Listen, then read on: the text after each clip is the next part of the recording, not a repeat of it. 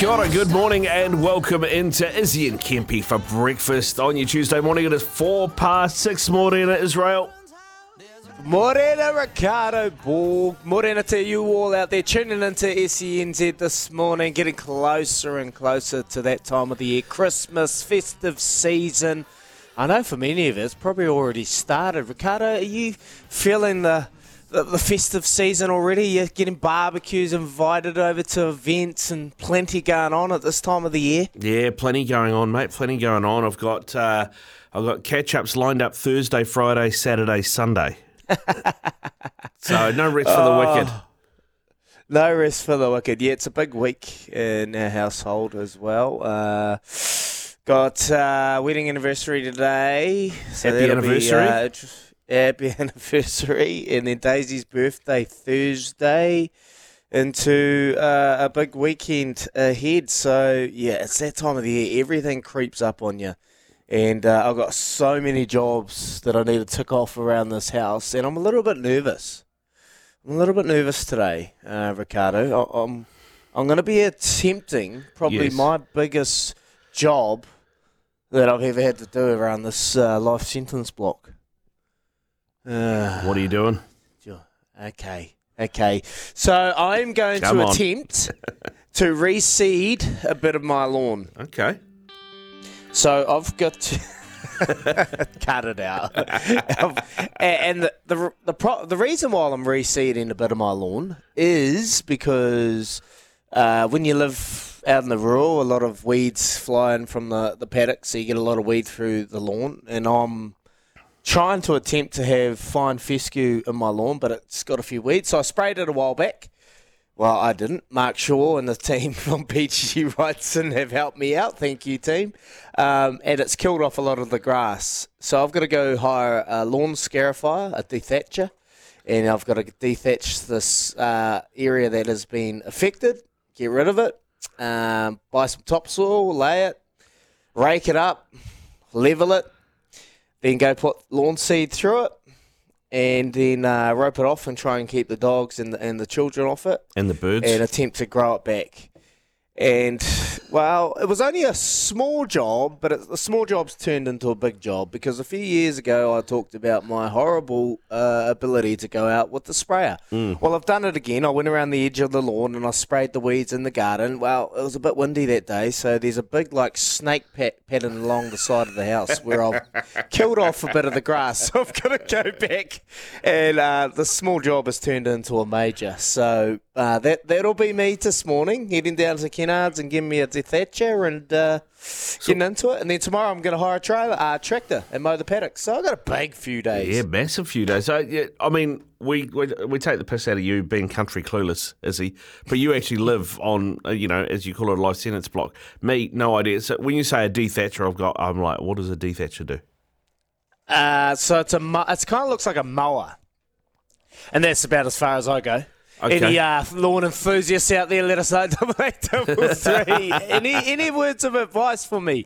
Because I've got this information on an email, step by step, what I should be doing, and I'm going to go through it and I'm going to attempt it and see how it all eventuates. But that is me. So it's a mower that rips up all the dead grass, all the weeds, and then you go through, you rake it off, put topsoil down, and you're trying to make a seed bed for the grass to germinate and get through. But you've got to go from north to south, east to west, and you got to do it in all these directions to allow it to germinate. So, look, we'll have an attempt after this, and I've got a big morning ahead of me, and I'll probably get frustrated as hell and be half by Harry and slowly tick it off. But that's me. I'm nervous. Can we get Daisy just to film some of this, just so we can watch you in action?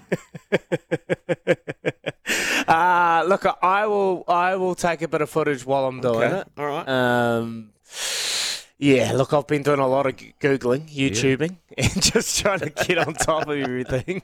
And then I've got to go through and fertilise it. So I've got a big couple of days ahead, and then paddocks. I sprayed the paddocks yesterday, so only time will tell whether I've sprayed the right patches and I've got more reseeding to do. But we'll see. That is me this morning. Right, okay. Big Country Clueless coming up. Big Country Clueless coming up. And you mentioned too, Daisy's birthday a couple of days, wedding anniversary today. Are you sorted?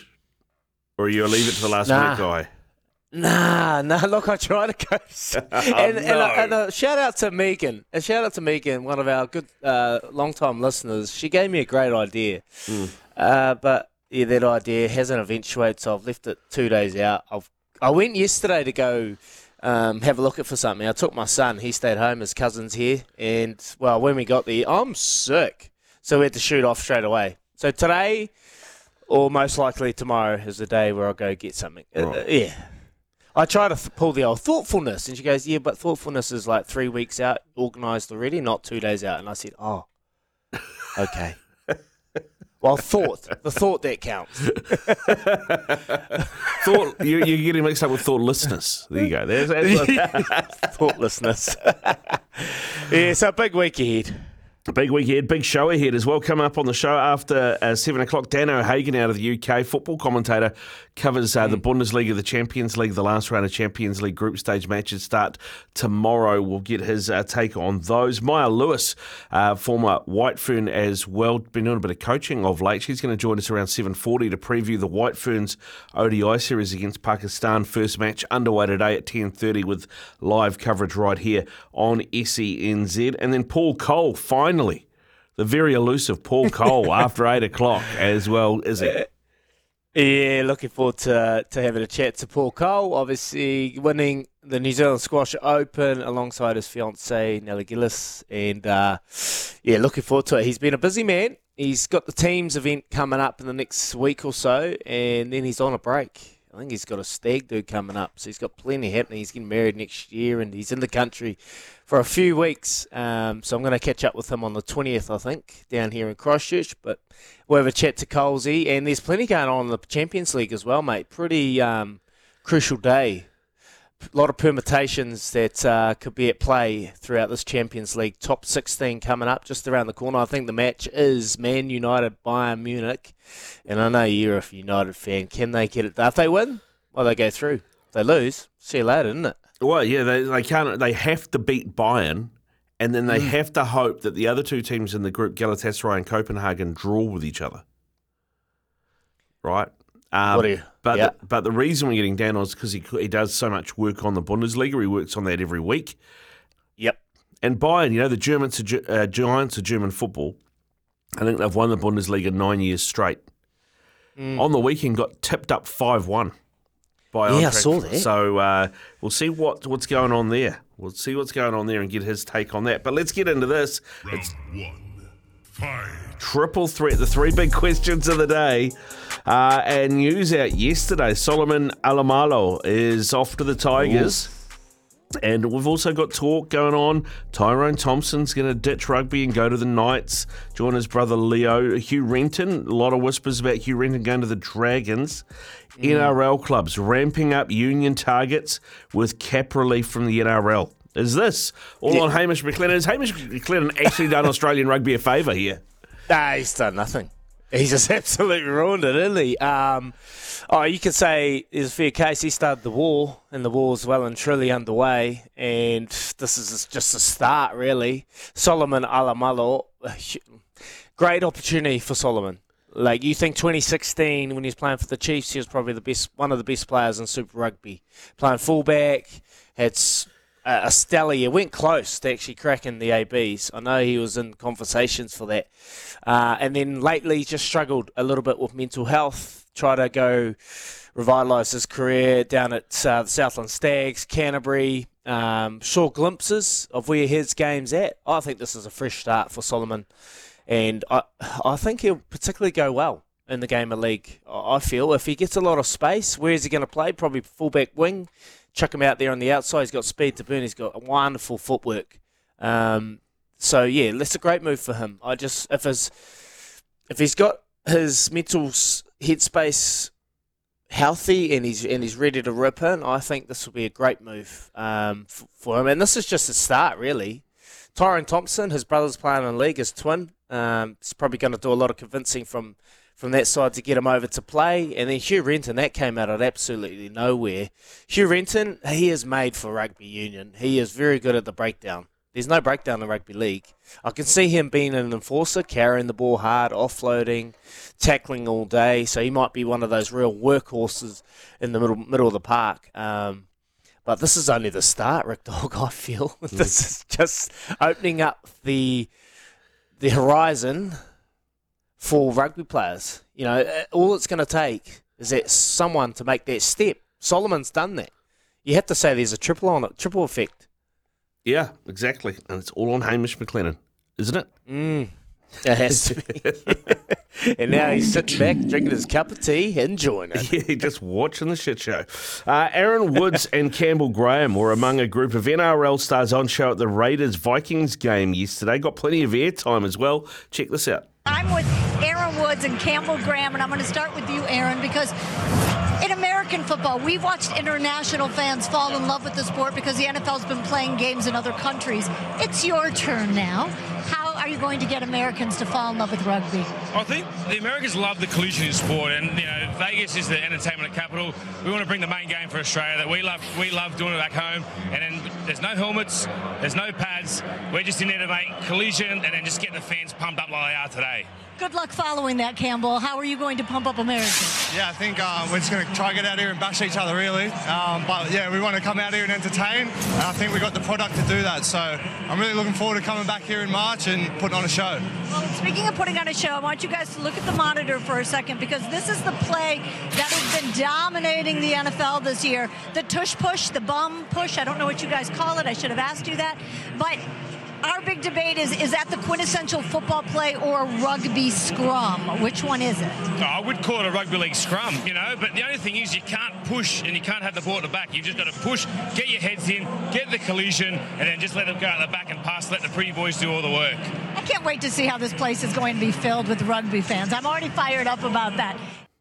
So there you go. That was on Fox Sports in America. They did about a 2-minute lead into that. I mean, Izzy, there's probably a bit of debate of whether or not American fans watching that could actually understand anything Aaron Woods said. But do you think the US will embrace rugby league? It's great promotion for the game. The biggest sport in America, getting those two players, Campbell Graham and Aaron Woods, on the show, on the panel to promote it. I think it will go well. I think people will love it. Americans love sport, and they love, new ideas, new formats coming over to America. Like, I just speak from experience when we played in Chicago for 3 years, Ireland, USA, at Soldier Stadium. It was a sellout every week, and the American fans. But you got to understand there's a lot of Irish expats over there, and so whether Las Vegas is the right venue to take a game. Sevens is slowly thriving and growing in America. I don't think it's going to be all guns blazing from the outset, but they're going the right way about it, and the best thing is you got to start somewhere. And I think Americans will love it. They'll probably call them crazy, mad, because they don't have pads and helmets, because that was all the conversations we got when we played rugby over there. So it's a start. I think they'll enjoy it. Round 3. Kerry O'Keefe, the Skull they call him, famous Aussie cricket commentator, has revealed his disappointment at the lack of love shown for cricket in the lead-up to this summer. Here's what he said yesterday. I want us as a nation to have cricket available more and more, because we've deep down lost our love of it. I don't want to be talking about Aden Fanua-Blake in November. I don't care whether it's seen as our national sport or not. The nations that rise in cricket are those that are absolutely passionate about the game. India, for a start, they're the juggernaut. And we're talking about Aden Fanua-Blake. Will the Dragons get the spoon? Who cares in November? Come on. That's what Kerry O'Keefe had to say. He's worried about Australians falling out of love with the game, but got me wondering, Israel. Mm-hmm.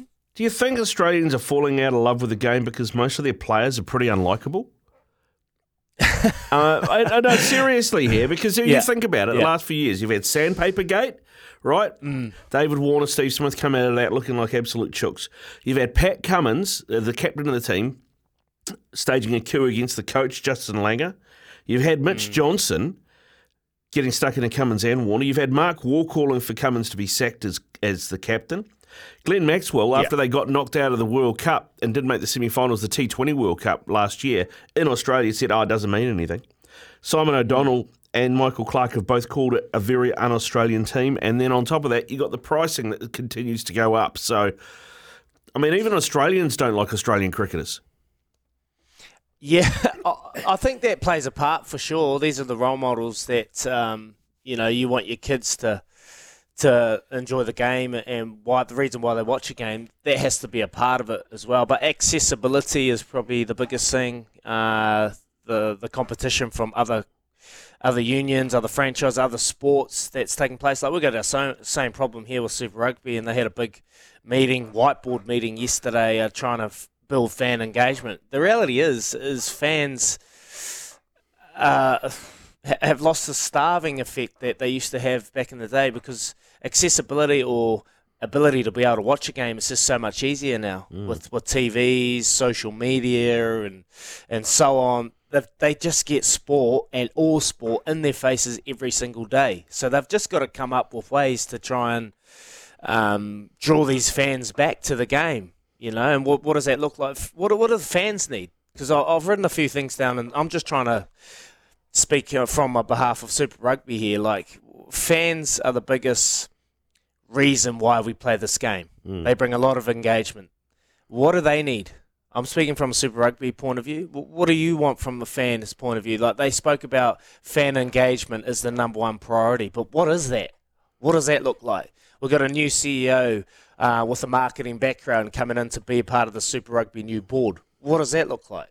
What does he need to do, or that she need to do to be able to do this? So there's just so many factors why people are switching off the sport, because there's a lot of sport, and some sports are doing it right, and some sports are doing it poorly. And you'd have to look in the mirror if you're a Cricket Australia, if that is the case, because in the mirror is New Zealand Rugby, Australian Rugby, and potentially another union. They're looking in the mirror trying to wonder, how do we stop this drain? Yeah, mate, that's a very good point. I did have a look back, because I was reading a bit about the T20 Cricket World Cup that Australia hosted a year ago, and they were charging $100 a ticket to go to a T20 game. Right? See, that's not on. Which is, Nah. And then I saw this stat. These are the crowds. SCG, what does that hold? About 55,000?